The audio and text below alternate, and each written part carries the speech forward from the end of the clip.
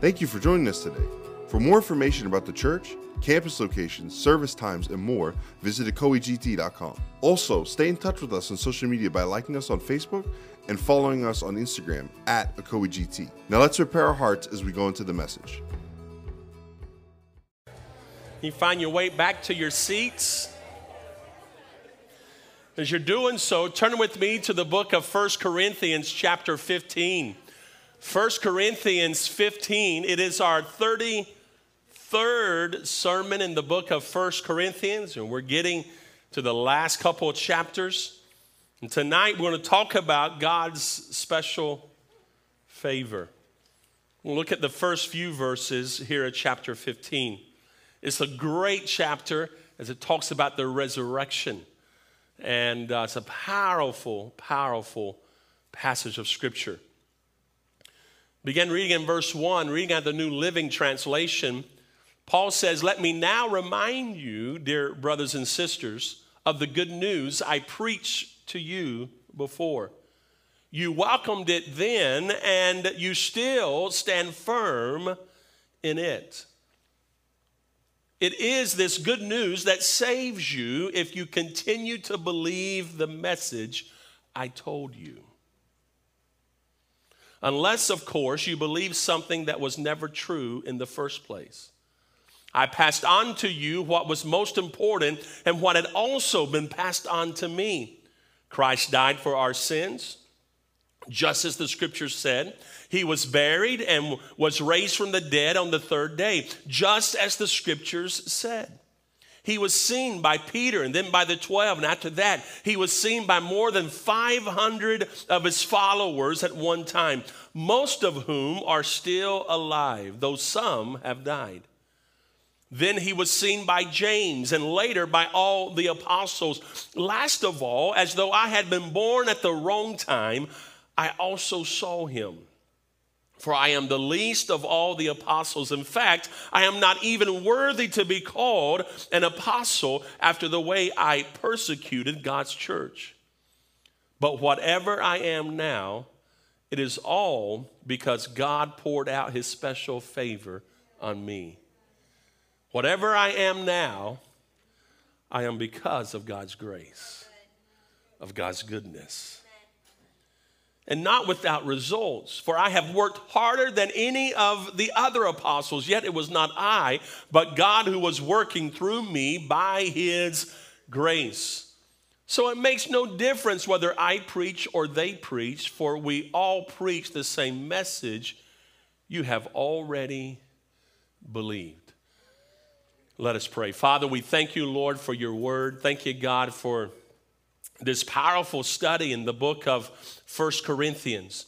And Lord, I pray that you open our hearts to receive, and God, give us ears that would hear what the Holy Spirit is saying. And God, may we leave here tonight just encouraged and strengthened. In Jesus' name, amen. You know, the truth never loses its power. However, people lose their grip on truth. See, the struggles in the Corinthian church made it clear to Paul that they needed to refocus their attention on the gospel. And as he begins to bring this letter to a close, he does so with the vigorous proclamation of the resurrection of Jesus Christ. It was as if they were wandering, and Paul called them back to the center. And like the Corinthians, we cannot afford to stray from Christ. It's important that we come back to the center of the gospel of Christ. I think with everything that we walk through in life, every struggle we experience, we should always ask the Lord, Lord, how do you want me to respond? Lord, what is it that you want me to learn through this process?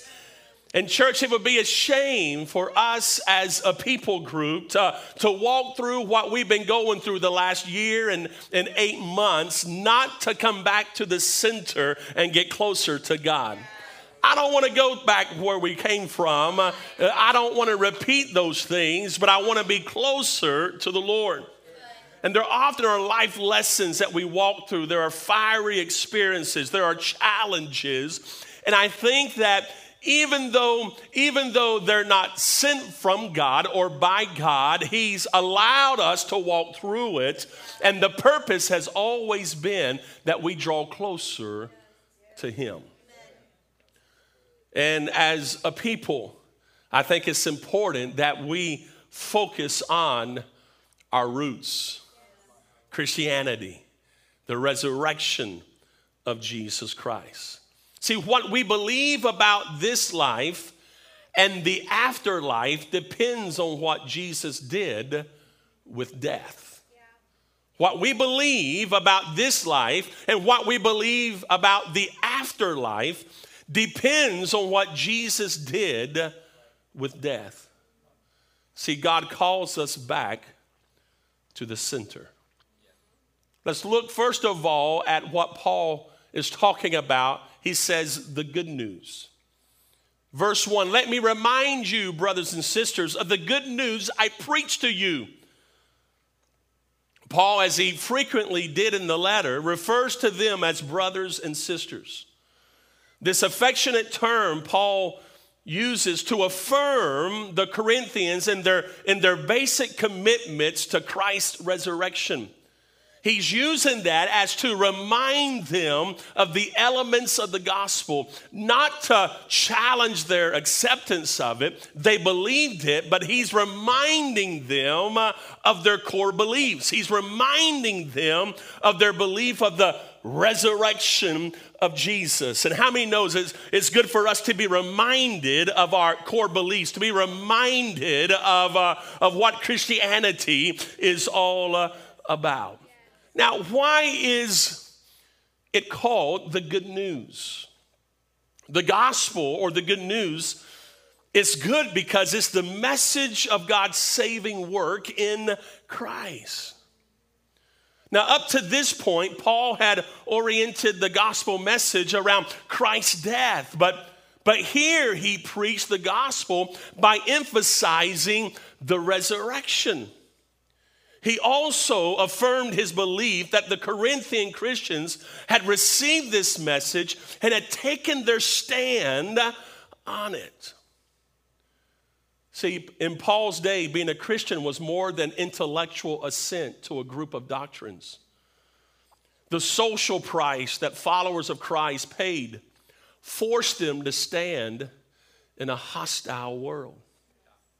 And it's coming to that now for you and I, to stand in a hostile world. And in that, we're being called back to the center. Understanding the gospel of Jesus Christ is based upon the death, burial, and resurrection of Jesus Christ. Now, Paul brings something very powerful out in verse 1. And he is, in essence, looking at how they responded to the gospel, to the good news. Paul addresses the attitude in which they received the good news. Let me give you an important note. The attitude that we approach the gospel with will make the difference of the impact it has upon us. If we come with a skeptical heart, you won't receive what's being said. But if you come with an open heart, you'll begin to allow the Holy Spirit to challenge areas that need to be challenged. And I think this is so important that when we come to the house of God, when we approach the Word of God, when we approach the gospel of Christ, our attitude matters. In your own personal devotions, as you're going through your daily routines, check on the attitude of how you approach. If it's just done out of routine, out of because I have to, because it's just the right thing to do, then we may not receive as much as if we come with, Lord, what are you trying to say to me? Lord, what are you speaking to me today? Now, Paul reaffirmed to the Corinthians how they received the gospel. And I believe in order for the gospel to have an effect in one's life, You have to first to receive it, accept it, and you got to believe it.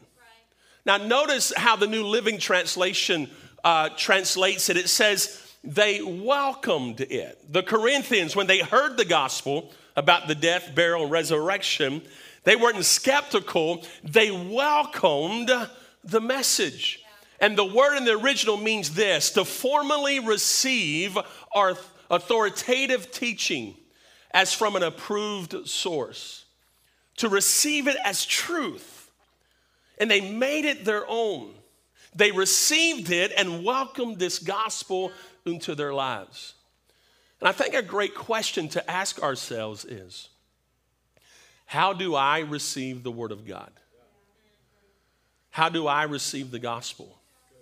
What attitude do I hear and do I listen and receive the gospel in? There's a great passage found in 1 Thessalonians as Paul is commending the believers. In Thessalonians 2 verse 13, it says, we never stop thanking God that when you received his message from us, you didn't think of our words as mere human ideas. You accepted what we said as the very word of God, which of course it is. And this word continues to work in you who believe. He's commending the believers in Thessalonica because when they heard the word of God, they didn't receive it just as just a human idea, as a good thought or a great theory. No, they received it as the word of God because it is the word of God. And church, when you and I receive the word as it is, the word of God, we began to approach it with, Lord, I want to be more obedient to you. I want to be more in line with you. So there's a lot of great truth just in that first verse. He says, brothers and sisters, don't forget about that gospel I preached to you. Remember how you welcomed it. Remember how you received it. So he's calling something out in them. He's calling them to remember the attitude they had. Because even though the church was troubled, even though they had divisions, and even though there were some abuses in the spiritual gifts and some things that had to be dealt with doctrinally and even sin within the church, Paul's reminding them, don't forget what God did in you. And church, when we're dealing with all the stuff we're dealing with in society, don't forget what God's done in you. Don't forget where he's brought you from. Don't forget how you received the message when you first heard it. How it changed your life, how you're enthused about the word of God, how you couldn't get over being saved. And it's so important that you remember these things. And Paul is reminding them. He's like cheering them on. He says, don't you remember how you received it? You welcomed the word. Now notice what else he says. He says, you stood firm in it. And you stand firm in it. They stood in the gospel. They were steadfast.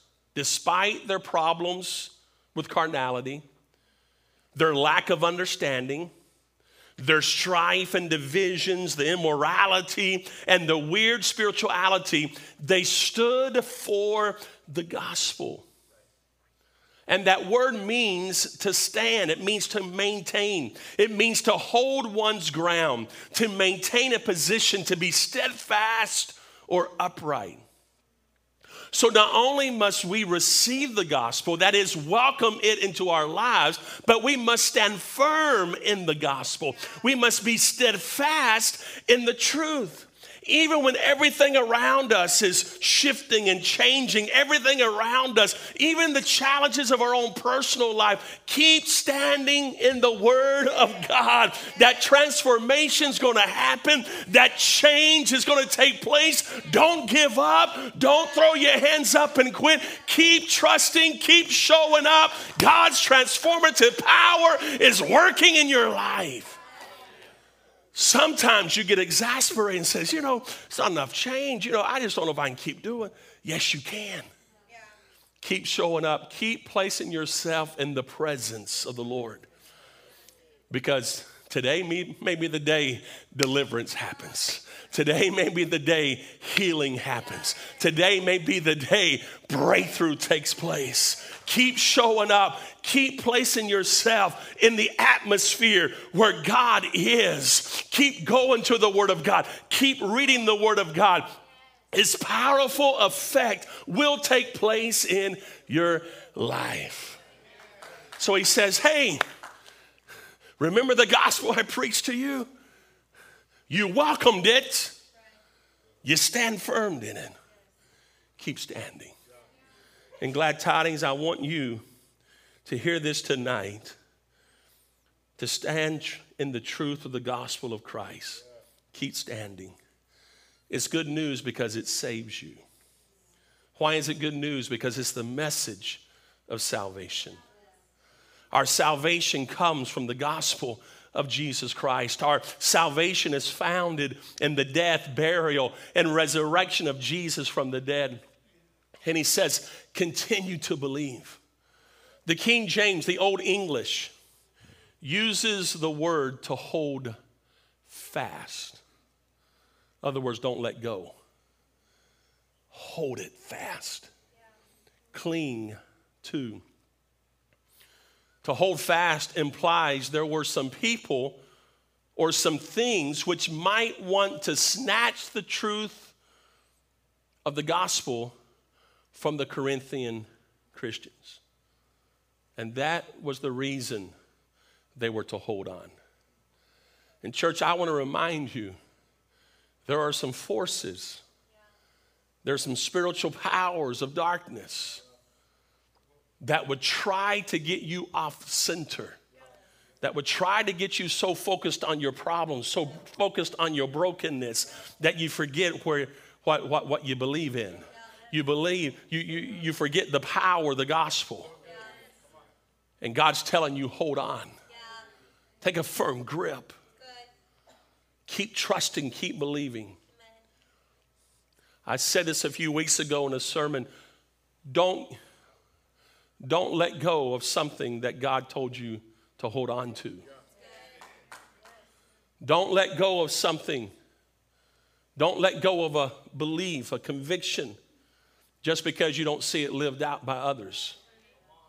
Don't accept the negative behavior, the sinful behavior, just trying to explain why there's not a transformation taking place. You hold on to the power of the gospel of Jesus Christ. The transformation is going to take it. The transformation. My gospel, the gospel of Jesus Christ says this: you raise up a child in the way they should go. They won't depart from it. They're going to come home. You keep believing. You may not see it with your eyes right now. You keep praying, mama. You keep praying, daddy. You keep praying, sister. You keep praying, brother. Believe it. Hold on. Don't surrender to things that you were never meant to surrender. Keep believing. Keep trusting. Keep holding fast. It's important that we hold fast to the gospel of Christ. Now, notice what Paul says. This is what I passed on to you. He says, I passed on to you what was most important and what had also been passed on to me. Christ died for our sins, just as the scripture said. He was buried. He was raised from the dead on the third day, just as the scripture said. He was seen by Peter and then by the 12. After that, he was seen by more than 500 of his followers at one time, most of whom are still alive, though some have died. Then he was seen by James and later by all the apostles. Last of all, as though I had been born at the wrong time, I also saw him. I'm the least of all of the apostles. In fact, I'm not even worthy to be called an apostle after the way I persecuted God's church. In verse 3 and verse 4, this is basically the gospel in a nutshell.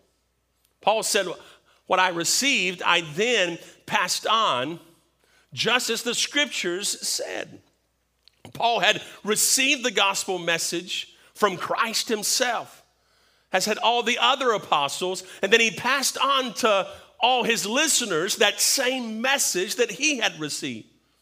Now, these words indicate the careful and literal way the Christian teachers passed on tradition from one generation to the next. They received it, they passed it on to the next. It's important that you pass on to the next generation what you have received yourself. But it's important that you pass on the truth of the gospel, not your gospel. The truth of God's word, not your word. It's important that you pass on from the next generation what you yourself have received. And Paul goes on and he says, listen, Christ died for our sins, just as the scripture said. Christ, as the sinless Son of God, took the punishment of sin, dying for sin, so that those who believe can have their sins removed. Aren't you thankful? Because you believe in Jesus. You accept his atoning work. Your sins are forgiven. He says he was buried. His burial in a tomb was evidence of his death. And he was raised from the dead on the third day. Raised permanently, forever. His Father raised him from the dead. He came back to life from being a dead person in the grave on the third day, as noted in the gospel. This occurred according to the scriptures. Jesus, while he walked on the earth, quoted the prophet Jonah. Matthew records the words of Jesus in Matthew 12, verse 40. For as Jonah was in the belly of the great fish for 3 days and 3 nights, so will the Son of Man be in the heart of the earth for 3 days and 3 nights. Now, Paul goes on to verify the resurrection. He says, listen, the resurrected Lord was seen by Peter. Peter saw him. And then the 12 apostles, they all saw him. And he says, but if that's not enough, over 500 followers saw Jesus after the resurrection at one time. Now, this is recorded nowhere else in Scripture. It took place in Galilee. And the sheer size of the crowd, 500, should cause doubters to stop and consider. Jesus did rise from the dead.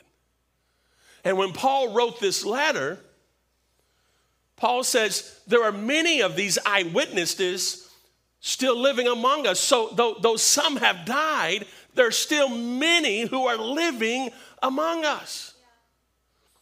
It verifies the gospel of Jesus Christ. It's not just Peter that saw him. It's not just the 12 that saw him. It was 500 other eyewitnesses that saw the resurrected Christ.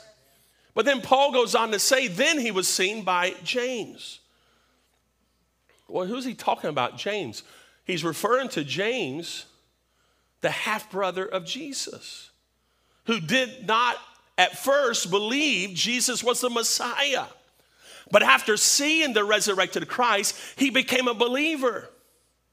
James ultimately became a leader of the church in Jerusalem. He also wrote the New Testament book, the book of James. Think about this. You remember the occasion in the scriptures when his brothers came to get him because they thought he had lost his mind? They thought he was crazy. And then another time, John records it, when the festival of unleavened bread came and the festival of shelters and they prodded Jesus. They said, hey, why don't you go to Jerusalem and if you're the Messiah, just go show all your mighty miracles. And he says, listen, you can go anytime you want. I can only go when my Father says. And it's there at that great festival he cried out, I am the living water. If you come to me, any man who is thirsty, drink, I will give him living water. His brothers didn't even believe he was the Messiah until after the resurrection. And here Paul is giving us a great account, a great, wonderful account of not only 500 eyewitnesses, but Jesus' own family, his flesh and blood, who sometimes can be the hardest ones to win, the hardest ones to convince. They were followers of Christ. James, the half-brother, became a leader in the early church, the Church of Jerusalem. Great impact in the first century. Wow. I thought about this.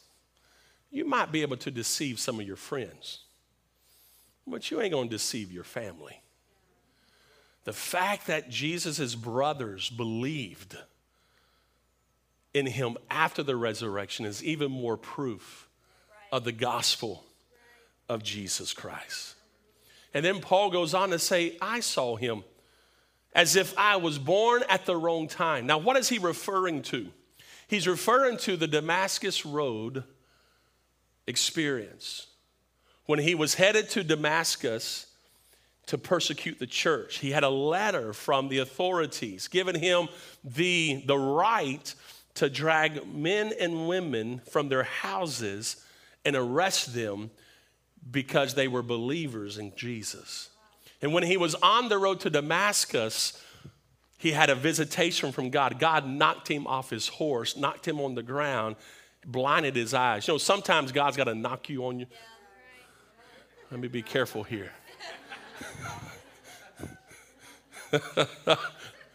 He's got to put you on your back so you can listen. You can hear. He has to knock you off your horse sometimes. You ever been knocked off your horse? You ever got your attention? Because he's got something better for you. He's got something more powerful for you. Everything that God does is redemptive in nature. God is not angry. He's not mad. He's not a God of vengeance. He's a God of love. He's a God of redemption. Everything that God does and allows to come your way has a redemptive nature in it. He's always trying to redeem the good in you, to redeem you, because he wants to spend eternity with you. He wants to spend not only this life with you, but eternity with you. So everything that God does is redemptive in nature. Even the chastening of the Lord, even when he knocks you off your horse, even when he puts you on your back, there's redemption in it because he wants a relationship with you. And then Paul goes on to say, I am the least of all the apostles. Matter of fact, I'm not even worthy to be called an apostle after how I persecuted the church. Now, Paul was not minimizing his role. Paul was not saying, he understood his calling. But what this is showing is he also understood the depths of how lost he was, how far away from God. I mean, he went as far as to persecute the church. As Stephen is martyred, the first martyr of the early church, those who were throwing stones at him put their cloaks at the feet of this man named Saul. He was consenting to the death of Stephen. And Saul, now known as Paul, realizes the great hurt, the great pain that he caused, but realized the depth and the power and the greatness of God's grace. And that's what I want to come to tonight in closing. It's all because of grace. Whatever I am now, verse 10, it's all because God poured out his special favor on me, not without results. I've worked hard. Yet it's not I, but God who was working through me by his grace. So does it make a difference whether I preach or whether the apostles preach? For we all preach the same message that you have already believed. Paul's talking about God's special favor. How many are thankful for the grace of God? God's grace is truly amazing. And the New Living Translation paints the picture of the contents of a bucket being poured out in abundance on the apostle. So it's like grace was just poured out on me. And it's like Paul is saying, if God can change my life, if God can change me, make me an apostle, choose me for this role, imagine what he can do for you. Imagine how he can work in your life. Imagine what he can do as you surrender your life to him.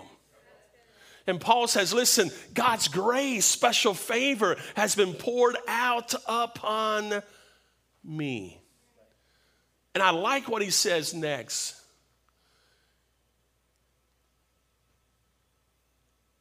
And it's not without results. It's like when you've been given more than your due of opportunities, and the light bulb finally goes off. And it's like, wow, I'm not going to squander this. I'm going to make the most of it. I'm not just going to live anyway. I'm not just going to just do anything. You know what? God's given me this opportunity. And I'm going to make the most of it. And the truth of the matter is this, church. God has given us this opportunity. I don't want to squander it. We've walked through the last year and 8 months, going on 2 years now. I don't want to squander what we've gone through. I want to make the most. God's grace is bringing us through. God's grace and mercy is seeing us. And I want to make the most of it. Paul says, I've worked hard. I've worked harder than anybody else. And I think that we need to be those type people that say, you know what? I worked hard. I worked harder than anybody else because God's been so good to me. I'm going to give everything, my all, to him. And then he says, you know, even though I worked, it really was God's grace doing it all. So know this, you're saved by grace, you're kept by grace, and grace gives you the strength to work it all out. You're not saved by your works, but you are saved to work. Bring results of your salvation. Bring results of a changed life.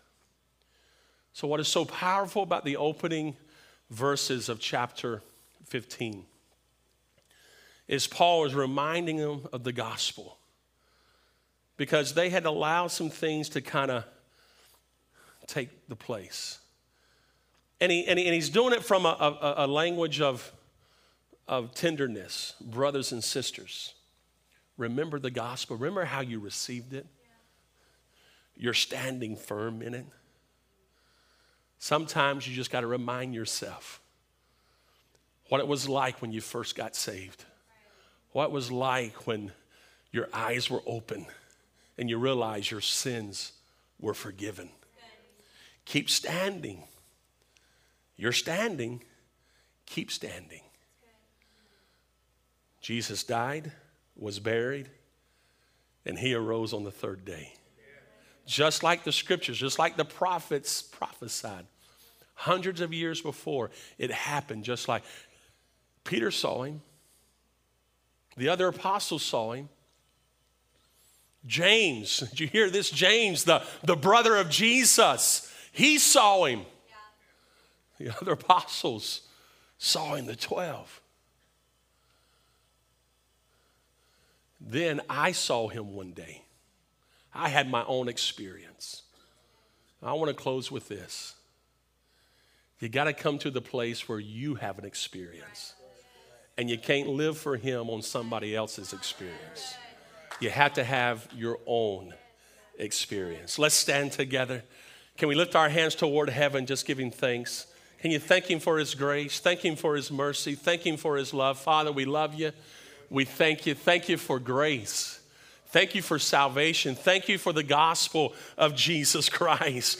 Thank you for the transforming work. God, we're going to keep standing. We're going to keep standing in that truth. Even those moments when we feel like, Lord, we're not living up to what we need to. We're going to keep standing in grace. Keep standing in the truth. God, because transformation is going to happen. Change is going to take place. We're going to keep showing up the church. We're going to keep tuning in. We're going to keep placing ourselves in the atmosphere where the presence of God is, so that transformation can take place in us. You're changing hearts, you're changing minds, transforming lives, restoring families. God, you are so good. It's all because of your grace. Just like Paul said, I am who I am because of God's undeserved favor, because of God's grace. They didn't even deserve it. Don't even belong to be called an apostle, but here I am standing in God's grace. So Lord, we're not going to squander the moment. We're going to work harder than anyone. We're going to share the love of Christ. We're going to preach the gospel of Jesus. We're going to live this out. We're going to keep showing up. We're going to keep believing, keep trusting. We're going to keep doing, because you've done so much for us. We love you, Jesus. Let's worship him for a moment.